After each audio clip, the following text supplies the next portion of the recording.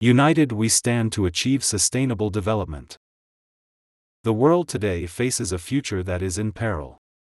Our challenges have become more complex and interconnected, as we see the impacts of the COVID-19 pandemic, an uneven economic recovery, a climate emergency, growing inequalities, and an increase in conflicts globally. This year also marks a grim milestone, with over 100 million people forcibly displaced. These events accompany increasing division in the community of nations, which threatens to push the achievement of the Sustainable Development Goals further out of reach for the Global South. Adding to these crises, rising food and energy prices driven by the conflict in Ukraine could push 71 million people into poverty, according to the United Nations Development Programme. The Global South, typically comprised of countries in South America, Africa, Asia, and Oceania, which was already grappling with economic issues, is now exacerbated by the triple planetary crisis: climate change, pollution, and biodiversity loss. With limited resources, high vulnerability, and low resilience, people in the Global South will bear the brunt of our inaction on climate and elsewhere. Solely depending on external aid from the Global North or G7 countries cannot be the panacea. Here, countries of the Global South can empower themselves and combine efforts to achieve sustainable development. Cooperating to catalyze change. In the face of global threats, international cooperation remains vital, as highlighted by the International Day for South-South Cooperation. South-South cooperation seeks to complement traditional development models by throwing light on the transformations needed to deliver on priorities, including the SDGs. It offers possible solutions from Global South to Global South. Countries of the Global South have contributed to more than half of global economic growth in recent times. Intra-South trade is higher than ever, accounting for over a quarter of world trade.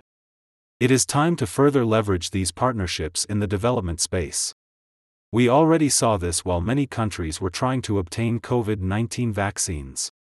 Citizens of low and middle-income countries faced systemic discrimination in the global COVID-19 response, leaving millions without access to vaccines, tests, or treatments.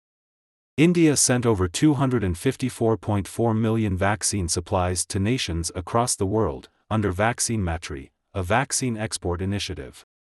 Likewise, China has supplied over 200 million doses of vaccines to the COVAX facility, in addition to providing millions of dollars in medical supplies to countries in the Global South, including in Africa, throughout the pandemic. Informing partnership models with Africa and China. To advance development priorities, partnerships need to be rooted in shared interests that can lead to shared gains, as seen in traditional development models and assistance from the Global North. This dynamic needs to be at the core of the China-Africa relationship as well. China, an economic powerhouse, has the potential to advance development in the Global South, especially in Africa, by bringing its experience, expertise, and resources to bear, and its assistance must advance both its interests and those of the countries where it operates.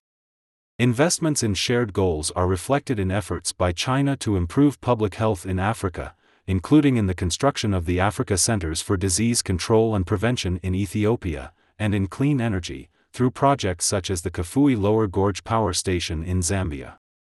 China promises to invest $60 billion cumulatively in Africa by 2035, directed at agriculture, manufacturing, infrastructure, environmental protection, and the digital economy.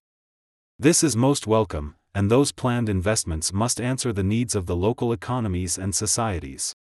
What works in one country may not work elsewhere, but true collaboration allows for learning from mistakes and sharing successes. This is where the UN's expertise can ensure cooperation is demand-driven, in line with local expectations and needs, national development priorities, and relevant international norms and standards. Platforms like the Forum on China-Africa Cooperation can work to improve that essential partnership. This mechanism has identified shared priorities like climate change, agriculture, food systems, global health, and energy security, among others, between China and Africa. For the first time in FOCAC's history, and with support from the Rockefeller Foundation, the UN in China is engaged as a strategic partner in this bilateral mechanism between China and Africa. The UN in China is continuing similar efforts in close consultation with relevant counterparts, including the China International Development Cooperation Agency. For the Rockefeller Foundation, it is a nod to its legacy in China dating back to 1914, rooted in redesigning medical education to improve healthcare, and its current priorities to advance Global South collaboration, especially in public health, food, and clean energy access, all global public goods. Beyond the Global South, action together. With less than 8 years to achieve the SDGs, truly international cooperation is our only hope. Emerging trends in technology and innovation can get us there, along with enhanced South-South cooperation efforts. But doing so requires us to flip the orthodoxy, as UN Deputy Secretary-General Amina J. Mohammed advised. The Ebola crisis is an example of where global cooperation, including South-South cooperation, enabled Sierra Leone, a country in Western Africa, to defeat the disease's spread, notably through a brigade of 461 health workers sent to Sierra Leone to support their overburdened system. Later, other countries made similar efforts to support Sierra Leone and nearby countries, such as Guinea and Liberia. This example shows the potential of South-South cooperation, but also triangular cooperation and North-South partnerships. Public-private partnerships are another mechanism for financing and capacity building.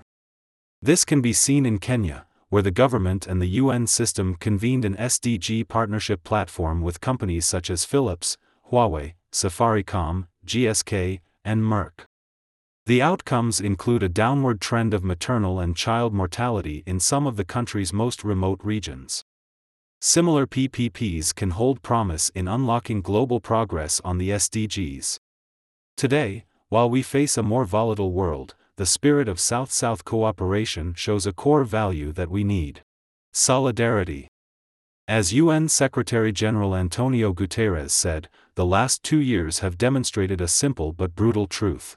If we leave anyone behind, we leave everyone behind. Editor's note: Deepali Khanna is the Vice President of the Asia Region Office at the Rockefeller Foundation. Siddharth Chatterjee is the United Nations Resident Coordinator in China. The article reflects the author's opinions, and not necessarily the views of CGTN.